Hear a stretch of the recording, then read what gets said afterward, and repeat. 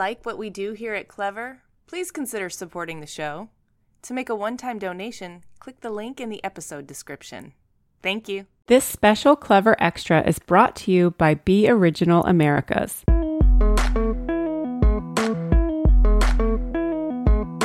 I believe that actually architects have the power to imagine something that's not there, and this creates in the audience the moment, what if?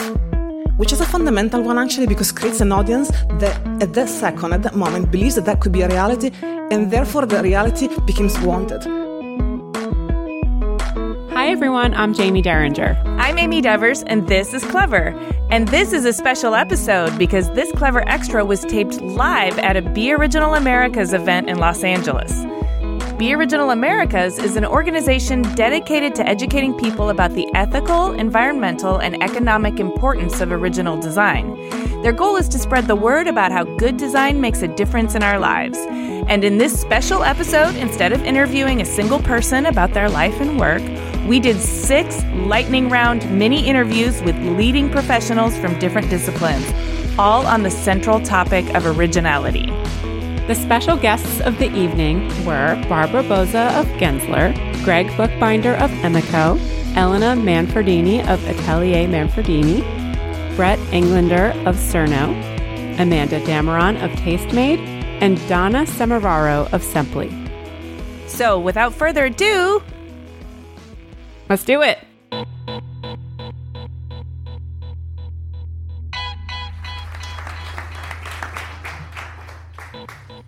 Okay, I'm Greg Buckbinder. I'm CEO of Emeco.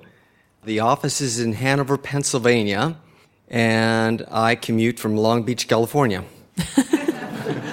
And why do you do what you do? I have a real love for the environment, and all of our chairs are made from some kind of waste. So let's talk about original design in terms of furniture. So how is original design and authentic voices important to the growth and ecosystem of your industry? Well, let me talk about how it's important to Emeco. Design and originality and authenticity at Emeco, it's not about style. It's about coming up with innovative solutions to solve problems. It's, when we started in 1944, the U.S. Navy had a big problem. Furniture aboard ships. They needed something that was lightweight, something that was non-corrosive, something that was fireproof, and something that the big burly sailors couldn't tear apart. And they came to Emeco, and at that time, Emeco developed an extraordinary 77-step process to make these chairs, and they used aluminum. At the time, there was a shortage of aluminum, and Americans in the war felt patriotic, and they had scrap drives, and they would get recycled aluminum, and they made this chair out of 80% recycled aluminum, and it was tested to last 150 years. I mean, it's the ultimate in sustainability. It was so good that the Navy used it for all their warships, for aircraft carriers, for submarines, for destroyers. They even used it for the Navy hospitals and the prisons. So the impact it had on Emeco was, from a growth standpoint, was huge. There's train tracks that run into the factory, and they'd load up 10,000 chairs at a time. The trains would take the chairs to the shipyards to fit out these ships. So it was innovation for Emeco was extraordinary. So now this Navy chair, this year it's his 75th birthday. And it's still, after 75 years, if you could think about that for a product that not only is appropriate at the time, but it's appropriate today. I mean, it's used still in Navy ships, still in prisons, but it's also used in the most chic martini bars and hotels. And, it's just this extraordinary product. For Emeco, original design is durability, it's purposeful use of the chair, usability, and a concern for the environment. And I think original design to us, it stands the test of time.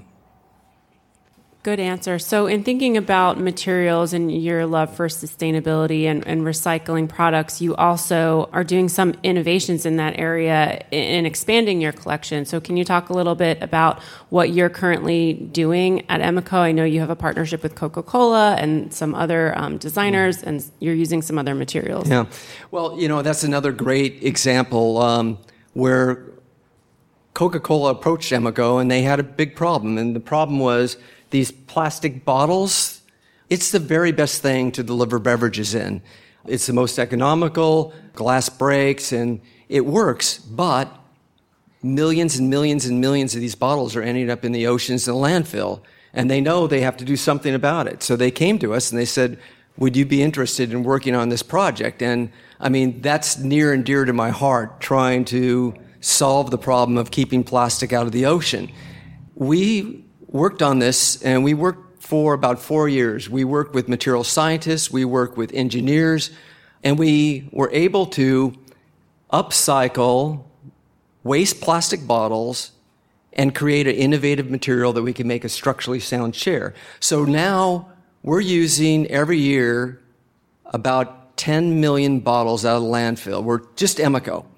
But more importantly, our industry, the furniture industry, or just the whole design industry, we see this material being used scads of different places now. Lighting companies are using it, accessory companies, but even bigger than that, we're influencing other industries. We get calls from Adidas, from Volvo, from Timberline. So it's really made a big impact, and we're really proud of that. You should be proud of that. That's amazing. So let's talk about knockoffs, because I know that you've had some success dealing with knockoffs. First, I want to know what's the temperature lately? Are knockoffs on the rise or on the decline? I would say they're on the rise. I think the catalyst for that is e-commerce and the internet. It allows people to operate anywhere in the world and really stay pretty hidden. And consumers, they search for product and they're just not aware of what they're getting. So I think it's probably a catalyst for more knockoffs. But having said that, in the United States, we've been very successful. We're very aggressive with our intellectual property, and we litigate when we have to. It's not what we want to do because it takes our time, energy, and money away from developing new products and working with designers to doing stuff that we don't like to do. But everybody that we've litigated against, we've won. So we've been very successful. But even better than that, and Beth brought this up, is the Be Original groups have now gone in and trained customs. I got an email from a customs officer that said, "Dear Mr. Buckbinder, attach some photographs. Can you please look at that and let us know if these infringe upon your chairs?" Open them up, and of course they did, and I send back, I said, according to our recordation, this number and this, they do. They seize the container, and that's it. There's no legal costs. It's fast, it's easy, and I usually get an email back from the offending company saying, "Oh, there's been a mistake that's happened. Can you just let customs know this won't happen again?" And it's so nice because you're on the other end of things. You can laugh, and it's been the single best thing that we've done. That's great. We love hearing the success stories. All right, thank you so much. Thanks, you. Greg. Elena. I am Elena Manfredini. I live in Los Angeles, but from my accent, you can understand I'm Italian. But I've been in LA for 20 years. I am an architect and an educator. So I have my own practice, Atelier Manfredini. We work as architects and designers with many companies and many clients. And also I run a school, SciArc. Whoever here is an architect might know. It's in downtown Los Angeles. Been teaching there for 16 years, and now I'm the chair of the graduate program. The reason I do that, because I think teaching is actually the most rewarding of any profession you could have. Because you get to share with like-minded people your passions, your ideas, and students are phenomenal, talented, energetic, bold, creative, original. because we have fantastic students and they share with me a journey. I think my practice would not be where it is without students that I've been teaching to. Practice and teaching are part of the same powerful endeavor. I believe what I teach, and I try to do what I teach in my practice, which is a challenge that I have to rise up every single day.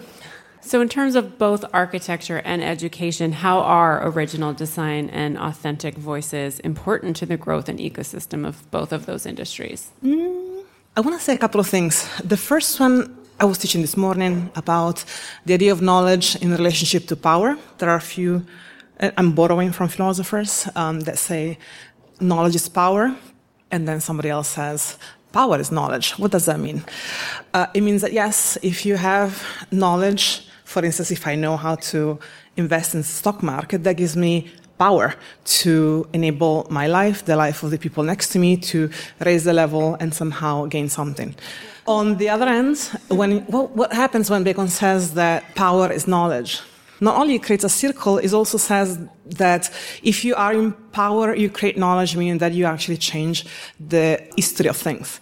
Not always is the knowledge that is the first moment of improvement of society. Sometimes it's actually the evident power of doing something that creates a knowledge, it creates a belief and a follower about what you want to do. I think the most famous architects in history are actually architects that wrote. If you look at the body of work of Palladio, probably he would not be as famous as he is without having written books. Or Ledoux. He was the architect of the king after the French Revolution. He could not build anymore. He just could teach and write. And actually that made him probably the most famous utopian architect on the history of architecture. Which means that I think the originality and how you express ideas goes through, first of all, making things that are original, but also writing those ideas that can be taught and can be spread out. And that power of teaching and knowledge, I think, is a fundamental one to create new things. Within education and architecture in general, I think architects have, and designers in general, even artists, they have something a bit special. They imagine things that are not there, which is politically strong if you think about it, because we look around and it's a lot of sameness. I mean, and we tend to believe that that's as much as we can do or as much as we can have. The sameness of the landscape of architecture and the sameness of the landscape of design seems to be the one that we should understand as being what the industry is and what there is out there. I believe that actually architects have the power to imagine something that is not there, and this creates in the audience the moment, what if?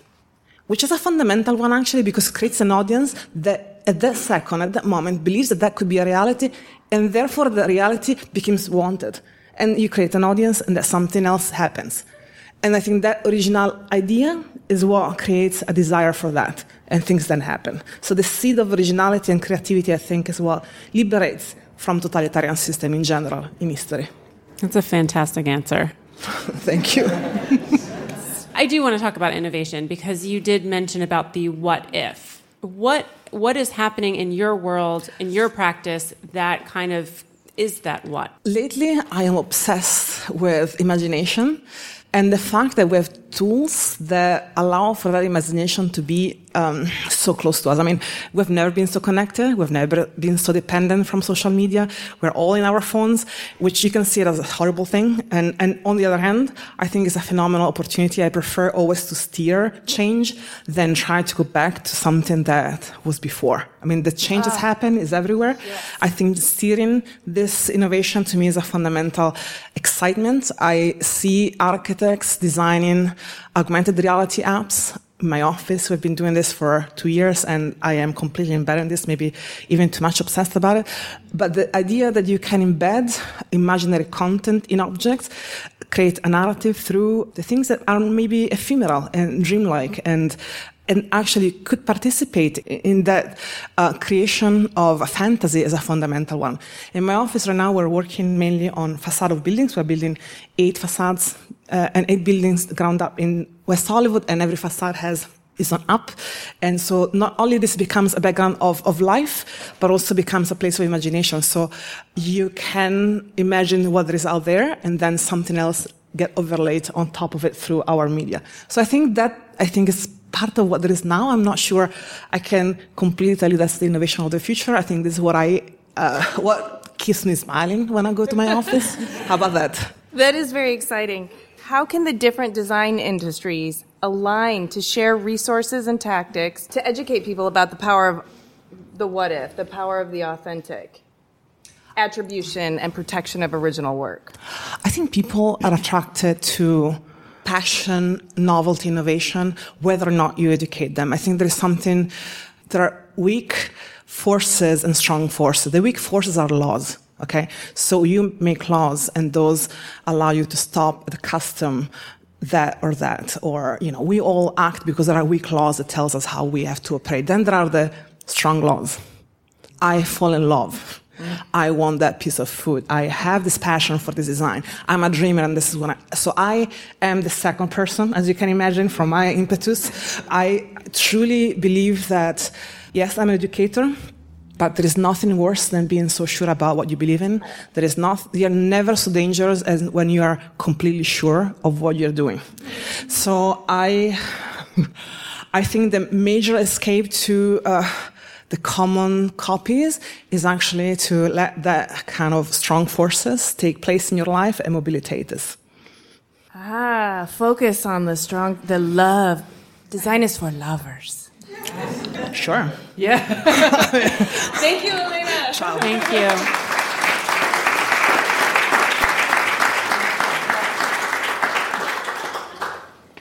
My name is Brett Englander. I'm from Laguna Beach, California. I own Cerno with my business partner, who's somewhere in the audience, Nick Sheridan, and another partner, Daniel Wacholder. We started Cerno 10 years ago. It's a modern lighting company.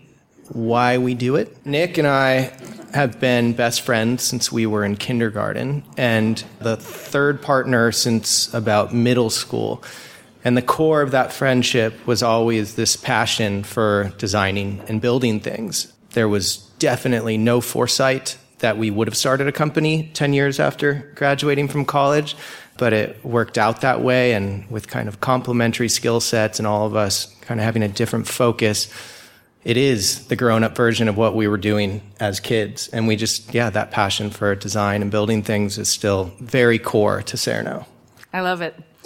Okay, so how is original design and authentic voices important to the growth and ecosystem of your industry?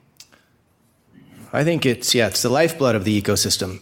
Originality and innovation is kind of our greatest tool and also our greatest weapon in combating the knockoffs and kind of the lower cost competition. And that's not to say design shouldn't be within reach, but as it relates to knockoffs, there's no better tool than to continually innovate. I mean, it's great to hear Greg have such success on the litigating front. We haven't. We've gotten knocked off a lot, and it usually ends with a cease and desist. But if you keep innovating, you can hopefully stay ahead of it. I also think, there's a lot of, just on the education side, there's a lot of inherent challenges when you decide to manufacture in the United States. I mean, our labor is a lot more expensive. The labor laws are a lot more rigorous. The environmental regulations. So our prices are inherently going to be more expensive, but there's a lot of kind of repercussions and bad things that come from when products like ours become a commodity, and then it just flows down to the lowest cost producer. And when that happens, I mean, what type of ethical complications and, poor environments for people to work in. And then, the ultimate cost is you get this really poorly made product that just facilitates this culture of careless consumerism where you buy things that are going to last for maybe a year and then they disappear into the landfill, and then hopefully Greg makes them into a chair. All right, speaking of innovation, what new and exciting things are happening in the lighting industry that you think the public needs to know about? What really excites me is a lot of the technology, and I'm very wary of technology. I think there are as many benefits as there are risks. And it's our job as designers and producers of objects to understand what things are meant to do and the purpose they serve. So if it's a chair, Does it need to be weighing you and communicating with your phone and, giving a body mass index reading? Or can it just be a chair? If a light is meant to provide ambient light, can it just be a light? Does it need to be connected and communicated? That's not to say on the technology side there's a lot of really good things. I really like what's going on as far as intelligent lighting, to make them more energy efficient, to communicate with a bigger system that will ultimately reduce our dependency and also just our consumption of natural resources. I think that's really, really exciting. There's a lot more mindfulness with lighting and technology, as in all the architects in the room and designers know this, but as it relates to how man-made things interact with the natural environment. So just specifically like all the dark sky compliance things that are going on and how we're making light fixtures more intelligent. So they do, I think most of it's really well intended. I think some of it's a little bit strict. I just have this mental picture because Colorado is getting pretty strict with dark sky compliance of like a farm in the middle of nowhere with one sconce on the wall pointing to the sky. And is that really going to impact the, path of migratory birds? I'm not sure if it will. But I think it is, for the most part, really well intended. And then as far as technology, there's really exciting things as it relates to circadian rhythm and sleep going on, and just making sure that color temperatures are syncing with people's patterns as far as when they should be waking, having a cooler temperature, and when they're going to bed and having a warmer temperature. And I think that's very important. We all know that sleep is kind of the greatest opportunity to restore wellness and be healthy. And then I was going through this exercise with my sales manager, I think 2 weeks ago, and we were looking at just all of our projects over the last 6 months, and there were a ton of healthcare facilities. And this is less about technology, but I think it's really exciting to see this move away from kind of the ultra sterile and really cool, more institutional environments that we went to for healthcare as growing up, and seeing them actually incorporate modern and new design as well as warmer temperatures, and just really having a more of an empathy for what it feels like to go into a warm, well-designed space versus this kind of freaky, stereotypical doctor's office. Yeah, and it's long overdue. I'm excited that that's happening. I want to ask you, because as a company who's about 10 years old, you as a company grew up at the time of the internet boom and the rise of social media, and I'd love to know a little bit more about the impact of that on you as a company in terms of like how positive it was, but is there also any negativity that comes out of that in terms of like original design, or how does that affect you as a company? No major negatives. We absolutely only have known in my professional life the internet and social media. I think it gives there's a lot more transparency because you can see what your customers are doing. When you dig into the analytics, you can really understand who your customers are. And then as it relates to the social media, then you start tailoring your messaging specific to the people that you're reaching. So for the most part, I think it's been really positive. It's created on the sales side of things that all the manufacturers in the room can probably relate to, a channel nightmare. Just because all of these historical just retailers are now working with the trade, and creates a lot of conflict with our reps and everyone else. So that part of it could be seen as a negative. But I think as it relates to originality, we now have so many ways to reach customers that we couldn't before, whether it's YouTube or Instagram, all the various social media, and share our story. So I think for the most part, it's been a positive. Thank you, Brett. Okay, thank you.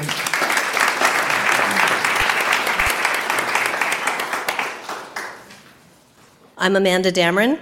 I work in Santa Monica.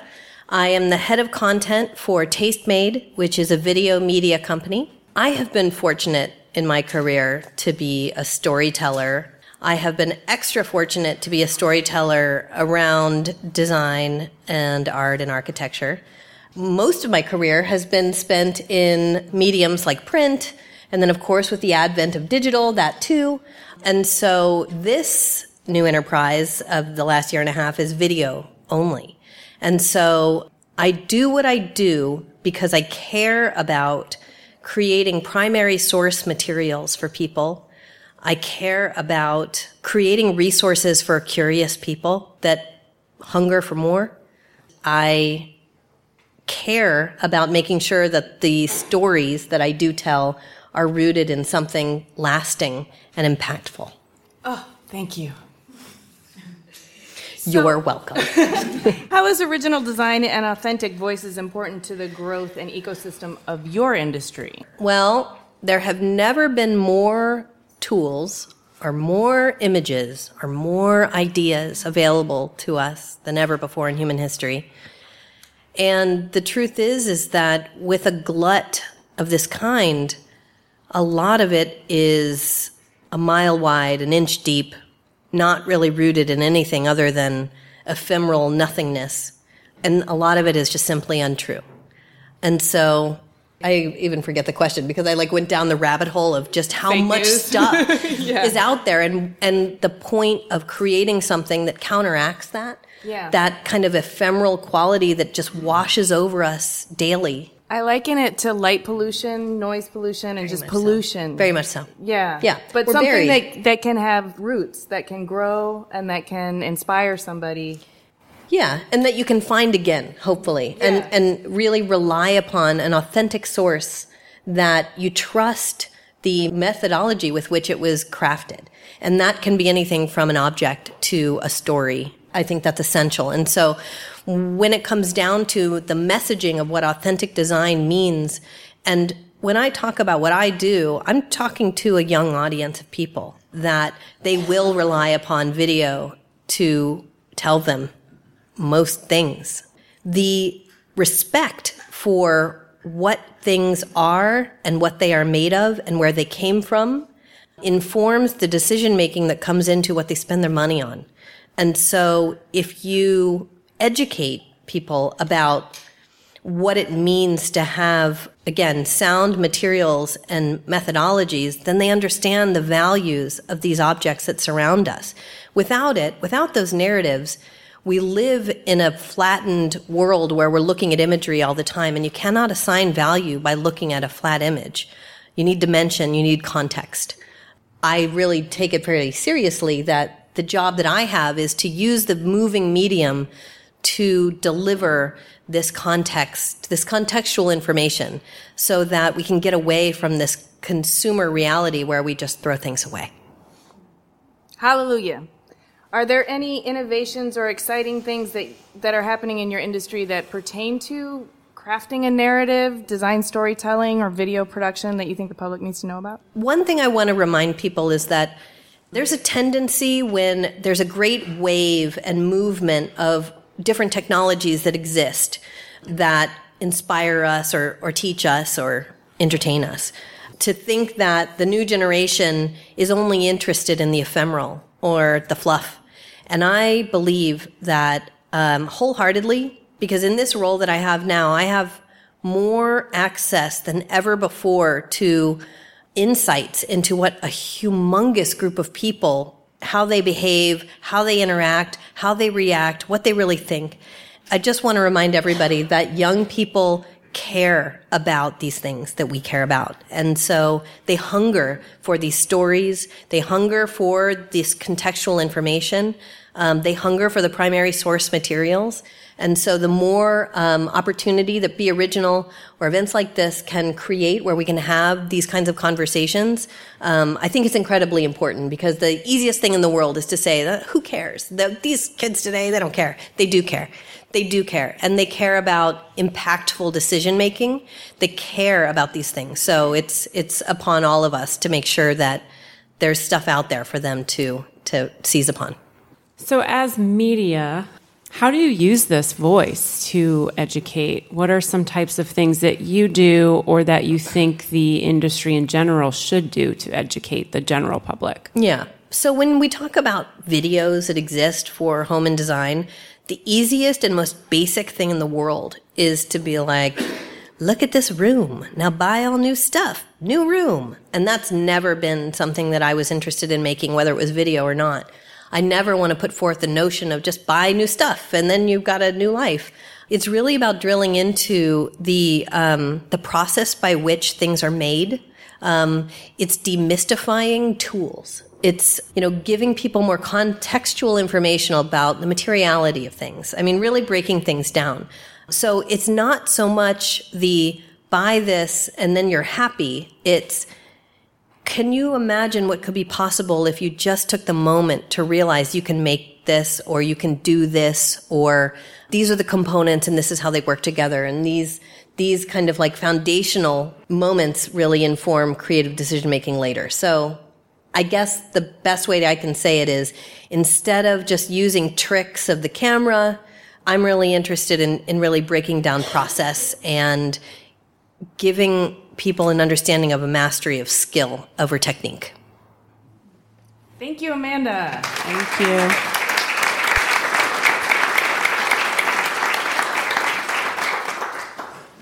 Hi there. I'm Dane Semerara, founder and designer of Semply. We design barware. That's the short story. We're maybe famous for a spinning wine glass that then you've probably seen other people knock off. So we're probably like the smallest company here that still manages to get knocked off. Our office, that's okay. Our office is just around the corner. We're on Venice and La Cienega. Our neighbors right here. And what else? Why do you do what you do? Well, that's a tricky one. I think it's just because I can't really do anything else. I know that feeling. Well, it is. Like I am a designer. You know, when you're a designer, you are a designer. You don't work as a designer. I've worked as a designer, for 15 years, and I've been super lucky because I've only worked as a designer. I finished school in Florence. I got a job in Sweden at a car company, or a car sub-tier. So we design interiors for Volvo, Volkswagen, blah, blah, blah. Moved here to the US and did interior design at HBA. I know it's a friendly competitor of Gensler. And after that, I did lighting. And after that, I kind of got bored and just wanted to do my own thing. And I thought, 2010, that's a great year to start your own business. So I started Semply with 3 products, 1 spinning glass, wooden tray that some Amish people made for me, and a coaster. So for you in product design, how are original design and authentic voices important to the growth and ecosystem of your industry? I think it's a little bit what Brett said. It's everything. Like especially when you're small as Semply, you have to be ahead. You have to be ahead of everyone else. If you stop and sneeze, people catch up. And it seems scary, but that's amazing, because nobody else can think what you want to think. Because if you're a designer that are able to innovate, and I guess if you're a good designer, that's what we do, then you're always going to be ahead. And then people never catch up. They'll catch up on your old stuff, but especially here in the US, people want what's new, what's next, what's your new thing. So yeah, I think it's everything. But I think it's so important, and especially when you're a small company, like, you have the edge. We're so advanced of anyone else that wants to knock us off, because we can just make new stuff and we'll come up with better things that they can copy us after, but we'll be the first one with them. That's why innovation is important for us. So barware, what's innovative specifically in barware right now? That was the hardest question, because it's not quite a product, but there's a notion of barware that has changed. There was an article in The Times, the English newspaper, that just was talking about how barware is having a renaissance, and it's kind of like the end station has been reached in mixology. You can only put turmeric with gin once, and then there comes to a point where you don't want to drink it anymore. So how can you do it? Then you present it in a way where it's appealing for the eye. And that's luckily where we would come in. People are now even considering custom barware, custom glassware, like they've had done custom furniture, custom lighting for years. Now bars comes, we would want to think about having something specifically for the bar, not just in logo, like in shape and everything. What do you think is the most common misconception the consumer has about the value of original design or creative work? That it's easy. I don't know. That's the first thing that... That it's easy? That designing is easy, and it just comes easy, and it's... Like you just draw a picture one day. Yeah, and why would it be... And that's it. Yeah, why would a chair be $500? It should be $12.99 at IKEA. Yeah, no, I was born in Sweden, so I am IKEA. I can assemble any IKEA furniture by myself under an hour. I'll take that challenge. But what do you think some ideas are for how we might communicate the value of original design and that it's not easy to the public? How can we change their perceptions? Well, I think it's all in your hands, Amanda. Yeah, no, I think it is. It's how do you tell the story? I think us designers, we're not very good at telling the story. We're really good at making stuff. We're making amazing... We make awesome stuff. Sometimes we're not that good at telling the story, and that's why we have Beth. That at least delivers the story, but you just need to be good at thinking, even if it's an afterthought and you make up your story about something. Make a story. Like, you don't want to just look at a movie. You don't go to the movie to just look at an actor. Like, there's a story that needs to be behind it. Do you feel that you are transparent with your story? Do you need help to tell your story? Well, I'm just wondering, so you said designers are good at making cool shit, but yes, not necessarily good at telling the story. But the story is crucial to helping the public understand the value of it. Yeah.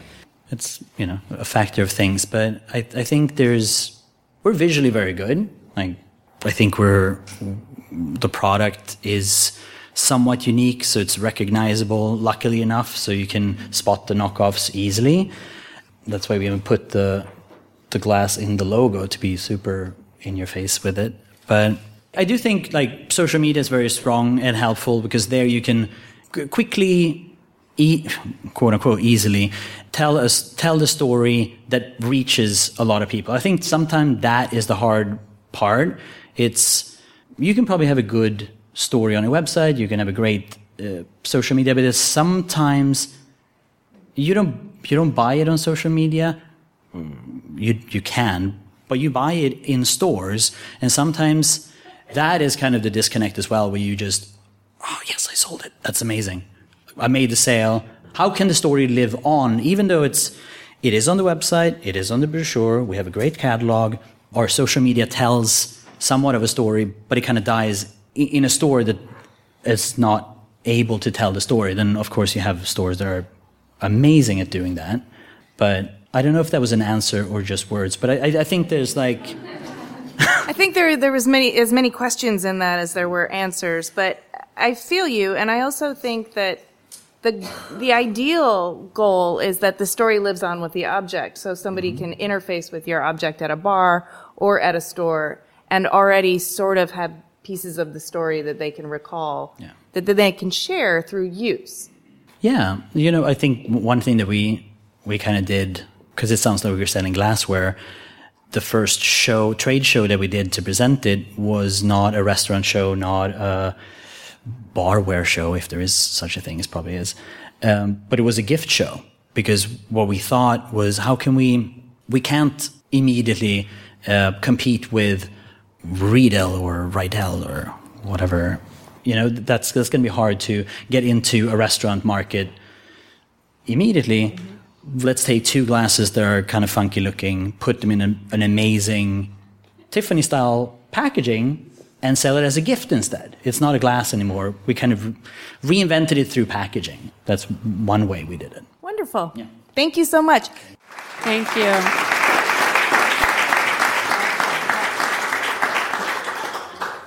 I'm Barbara Boza, based here in Los Angeles. I'm the managing director and principal of Gensler.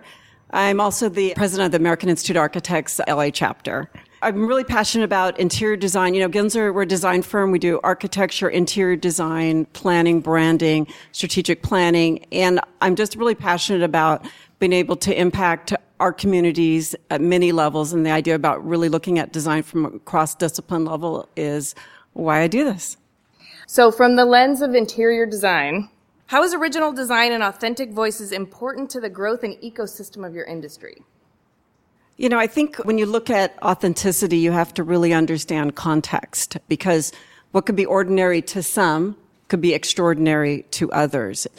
What is important in one community might be quite different in another. So I find that the authenticity is not something that you can put sort of a one-size-fits-all. And so right now we're doing some design work interiors for Debbie Allen. Many of you are familiar with her, and we're designing her dance studio. And it's an incredible project because the whole mission is about how do you bring arts to every community, right? And so she definitely grew up in a world where maybe the type of body or the type of color of your skin, it wasn't always accessible. And so how do we begin to look at an authentic approach in terms of the design and the materials to that? So it's really integrated in actually how we approach the project overall in terms of that. And I think the other point is how you also look at the space. We always talk about the physical, whether it's the furniture, the materials. It's now how does technology play into that authentic role? And so it was interesting. We have an example where there was a student that wasn't actually allowed in the country due to immigration policy, but it was like, should that still limit what we can do in terms of how we use the space? So technology now is allowing us to teach classes across the world. So that, in many ways, to me, is an authentic way of how we're expressing interior design in the space. That's beautiful. And that sort of speaks to some of the innovations that are happening in your industry as well. Are there any other exciting things that are going on that you think that the public should know about? When I go back and look at how we looked at space, there was a time where everybody said, hey, let's look at it from a timeless point of view. So I do a lot of work with JPL NASA, and you might want to say, hey, how's the approach? Look at it from a timeless point of view. In their instances, they're also wanting us to actually help them curate the story. So not finish the story, but help create a basis. And so it's interesting that when I always talk about how it makes sure you understand the client's point of view and the client's mindset. If you take NASA, for example, talk about authentic materials and authentic representation, it's at the core of what they do. As we're designing the space, it has to be true to that. They're trying to make Mars accessible to the public. That's the core of what they do. And anything we do, it has to be purposeful in terms of the materials, in terms of the approach. And so you can't really separate the two. Every material has a specific purpose. And if their purpose is obviously to make Mars accessible to us, I know that sounds like an incredibly lofty goal. That is actually how they review when we actually talk about design. And I think it's incredibly important to make that correlation. You're designing Mars? That's so rad. Did you know that Mars actually has a separate time zone? It's like about 15 minutes off of Earth time. So when the NASA talk about space planning, it's a different scale. So you talked a little bit about materials and accessibility, and as an interior designer, there's balancing the client's desires and budgets. How can interior designers deal with that, but also stay true to the idea of original and authentic design? What we're seeing a shift now is this idea around quicker, faster, tighter budget, but the idea that what we got to look about is sort of the sustainability of what we're designing. So what we're also finding is that the clients are incredibly educated, or at least I would say they're doing their research. So what I love about what Be Original is doing is we've got to figure out, besides educating students, educating the client, educating ourselves, because what we're finding is the space might turn over at 6 months, a year. So, for example, I always like to put it in the context of an actual project. So I do a ton of work for Netflix. So whether it's here in Hollywood or global, and again, their ideas around how do we again make movies, international movies, documentary accessible to anyone. And then as you can see, the content has also been diversified. And so where we could spend a lot of time looking at materials, how do we specify it? What we've learned is the wear and tear of how they use it is really gone back to saying, no, we got to really look at high quality. They may change it out in 6 months, but instead of moving it out, how do we maybe put it in another place and reuse it? So the idea is it's sort of this balance between curating the space, but also finding materials and furniture and the finishes that are gonna be able to, maybe as a space change, that we actually end up using them at other locations. Life cycle and sustainability, exactly. Very important. And so I think that helps with the budget, because it is very easy to want to just sort of here's what it is today, 6 months later, because they are actually of a culture. If it doesn't work, we're going to change it. Because if we wait, we'll be out of business. So that's a mindset. And so it's a different shift for a lot of interior designers to work with. Thank you so much. Thank you. Thank you. So we're going to open it up now for questions from the audience. Anybody have a question? I know you do. Come on. In the back. Thank you. This is a really inspiring panel. What is your opinion on art building on art versus original design? We need to talk about originality in a different way. As an educator, I actually believe that learning goes through copying. And I want this to be very clear. And I'm going to use another field so nobody gets upset about this. Painting, okay? Painting. Something called a still life exercise, the apples and bananas and the bottles on the table. This has been a timeless exercise for creative people, artists, to learn how to represent reality. The copy of something existing became a benchmark of education of a young student towards a master. And in time, you actually develop your own style, your own ideas, your own concept, but it goes through a level of imitation, learning, and a progress of growth.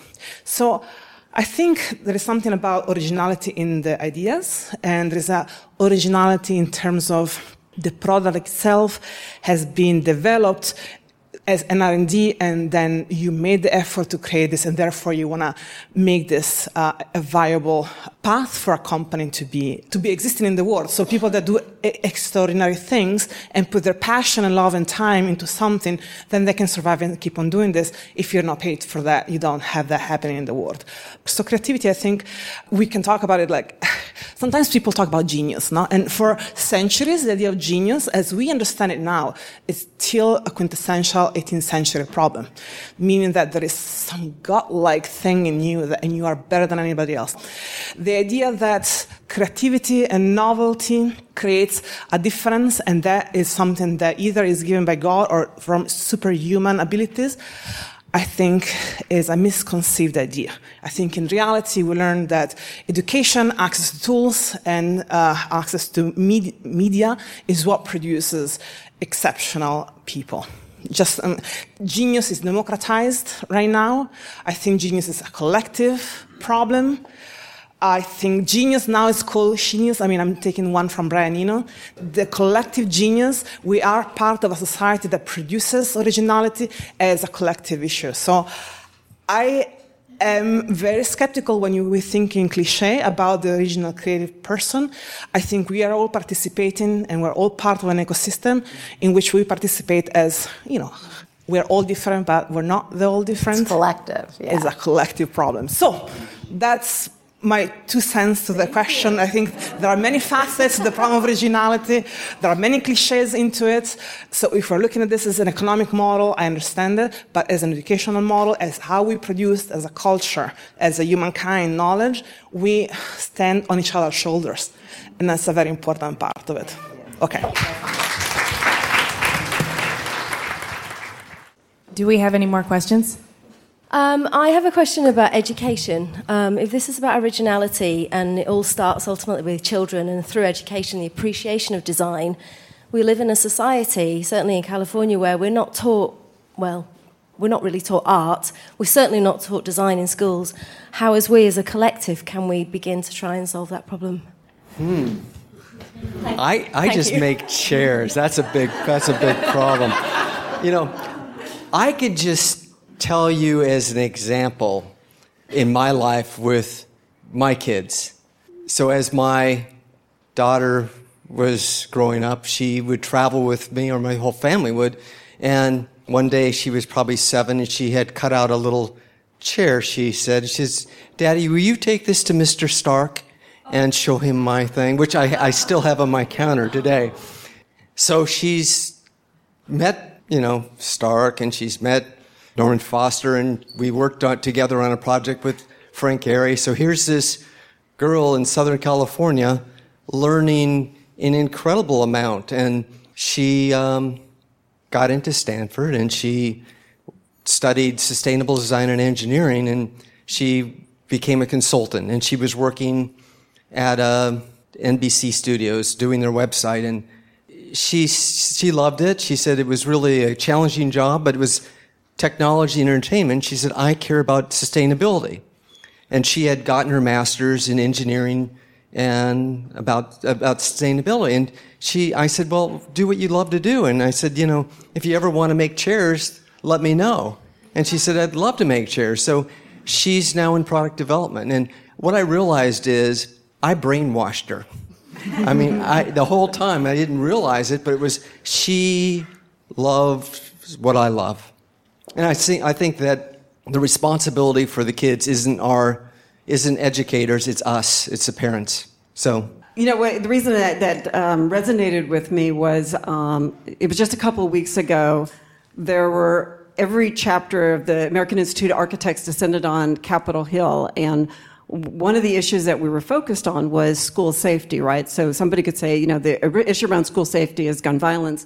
We said, no, it's actually, we got to look at it holistically from a design solution. So we said, you know what, maybe it starts with a conversation at the school and saying, how should your school work? How do we begin to engage students as part of that process? How they look at the furniture? How do we look at lighting? How do we look at the entrance? How do we look at the connection to the street? And so I think when people realize, hey, I can actually have an impact on my everyday, that's I think becomes a very powerful way in terms of how we begin to bring education and design to kind of our future leaders, those that we want to work for. Thank you. I believe that art helps you realize that there's no right and wrong, and therefore it helps you become a better thinker. Whether you end up becoming a designer or an artist or a mathematician, it stops you being fearful of getting something wrong. And the fact that we, as educators, choose not to have art in our schools, I think is a real problem. Anyway, that's my personal opinion, but agreed. Thank you. I think Amy and I, having had 80-plus conversations with designers, and I would say 80% of them have been like, I didn't even know design was a profession when I started looking into this. And, that's something that over time, having all these conversations has been something that I think we really feel strongly is incredibly important, design education in schools and art education in schools. And hopefully one day, we could do something about that. But what we're doing here is really important because when you look at the idea of original design, knockoffs, blah, blah, blah, all of these things we're talking about here, a lot of it starts with education, and no better place to start than at the very beginning of life, right? When people when children are growing up, when they're being exposed to things, when they're learning how much their parents value an object because it was designed or because it was handed down, or the stories behind those objects. And that's the most important thing we can actually do as a collective society, no matter whether you're a designer or who cares what you are. It's about educating our children about the importance of design, not only as a profession, but to respect everything that's been created around them and the people that have made those things. Because then eventually these conversations may never happen in the future because we've all educated our children about the importance of design. Absolutely. And to Greg's point, the point about brainwashing your children, I do think it's a very simple thing to do. Like, kids grow up with storybooks and they know they can be a doctor or a nurse or a fireman. But we need to point out that, like, somebody designed this chair and somebody made this building and somebody put thought and energy into what this glass shape is like so it would hold water and so that, this sippy cup. But kids just don't understand. They think products just kind of come from somewhere. They don't know where they come from. But if we just start a dialogue about where things come from, then they'll start that curiosity, the what if. The curiosity starts growing in their brain about like, oh, well, I wonder why did they make it like that? And then you're off to the races, right? Then they really start thinking about that as a profession. And I think that's even like a half click before we get to institutional education. We could be on our soapbox all night long, but we will make sure to wrap this up. Do we have any more questions? I have one. Okay, we do. I'm a designer too, but always I came from a little bit, when I was growing up, I didn't have a really bare minimum. And then now who I am is very different. So I appreciate design, and then I really care what we do. But like when we are talking about originality, there's always a little challenges inside me, even as a designer. Like some people has very minimum in certain country. That's where how I grew up. And even though sometimes I wanted to afford something really nice, but sometimes I couldn't do it. So there's a little challenges, and then educating someone is great, but I think we have to find the right balance. For example, like when you're talking about IKEA, like there is a little appreciation I could afford in terms of the price, but I cannot pay. Now I can pay for Vitra or whatever. Like, I'm not whatever, but at least I could, one piece of Vitra, for example. But it's like there's a challenges how I can balance my life. I want to educate people and I want to educate my clients. So you should have the original pieces, but sometimes it comes down to the price. It's really hard. So I think it's not like a question, but it's just a little challenges that we have. Sure. And I mean, even though we're talking about IKEA being very affordable, we're not talking about it not being original. Or have a place in the ecosystem, because we all have had a piece of IKEA furniture, in our dorm room or our first apartment. I mean, it absolutely has a place.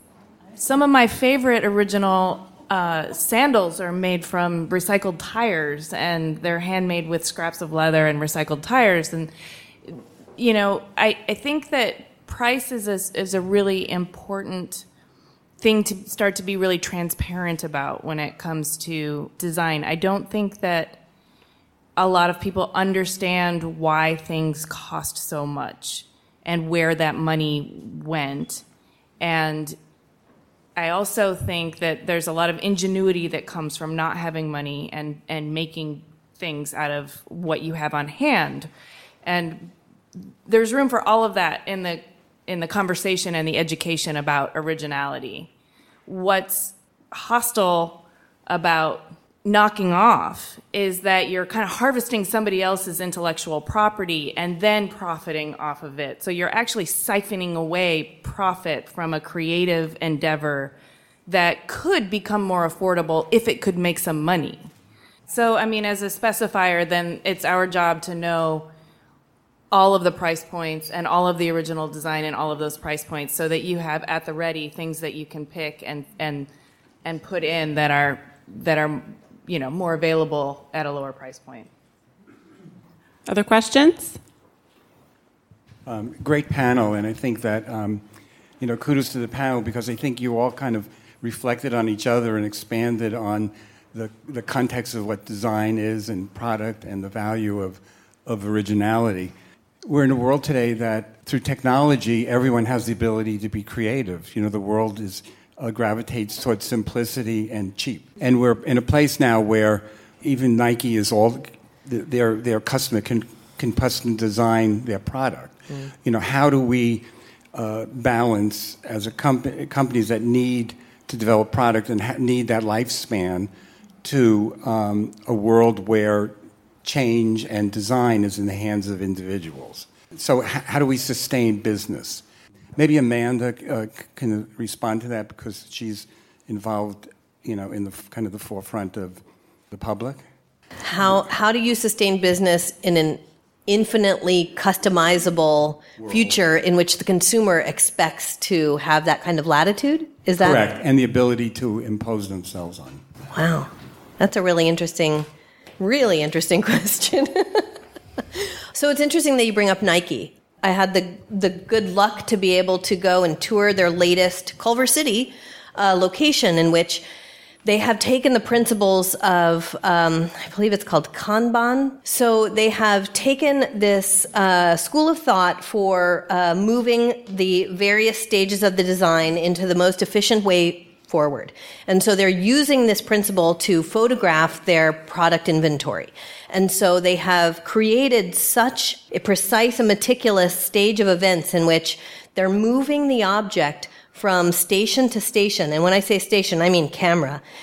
So the way that they have it organized is so the object never moves, but it is photographed and captured from every possible scenario.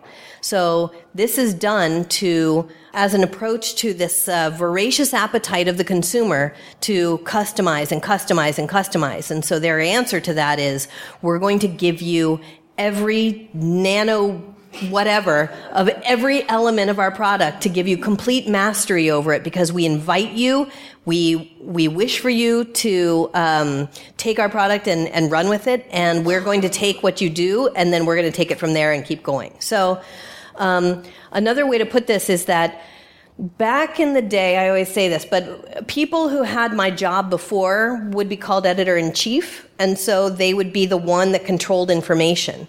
Back before the ye old days, before the internet, an editor would have access to images and information far, far ahead of everyone else. And so they would control what the audience saw and interacted with, and also they could court the appetite. So with the advent of the internet and with the tools that emerge with which people can share not only their feedback, but their anger and their vigor and their responses. So it no longer is an all transmit and no receive conversation. It is a constant loop, and everyone is involved. And I believe that through that feedback, we can be better. I think that I rely upon the feedback that I garner. And I mentioned this earlier, because the tools that exist today, I can see far faster, I can glean far faster what resonates, what is going to touch a nerve, what is going to court what I'm after, which is healthy discourse, I might add. I'm not interested in putting forth ideas that everybody is going to agree with. I'm interested in the conversation, and I would like to be in the position of courting it. So, again, this comes back to this give and take, this ecosystem that we create between the maker and the consumer. And again, I believe I am an optimist. I'm an optimist and a cynic at the same time, but I choose to believe that the loop of information creates a better society and a better product and a better experience. Thank you for listening. To see images from the evening and learn more about Be Original Americas, click the link in the details of this episode on your podcast app, or go to cleverpodcast.com, where you can also sign up for our newsletter. Subscribe to Clever on Apple Podcasts or wherever you get your podcasts, and we would love it if you would leave a review on iTunes or give us a rating. It really helps. We also love chatting with you on Twitter, Instagram, and Facebook. You can find us at Clever Podcast. Clever is created, produced, and hosted by us, Amy Devers and Jamie Derringer, also known as 2BDE Media, with editing by Rich Straffolino and music by L1011. Clever is proudly distributed by Design Milk.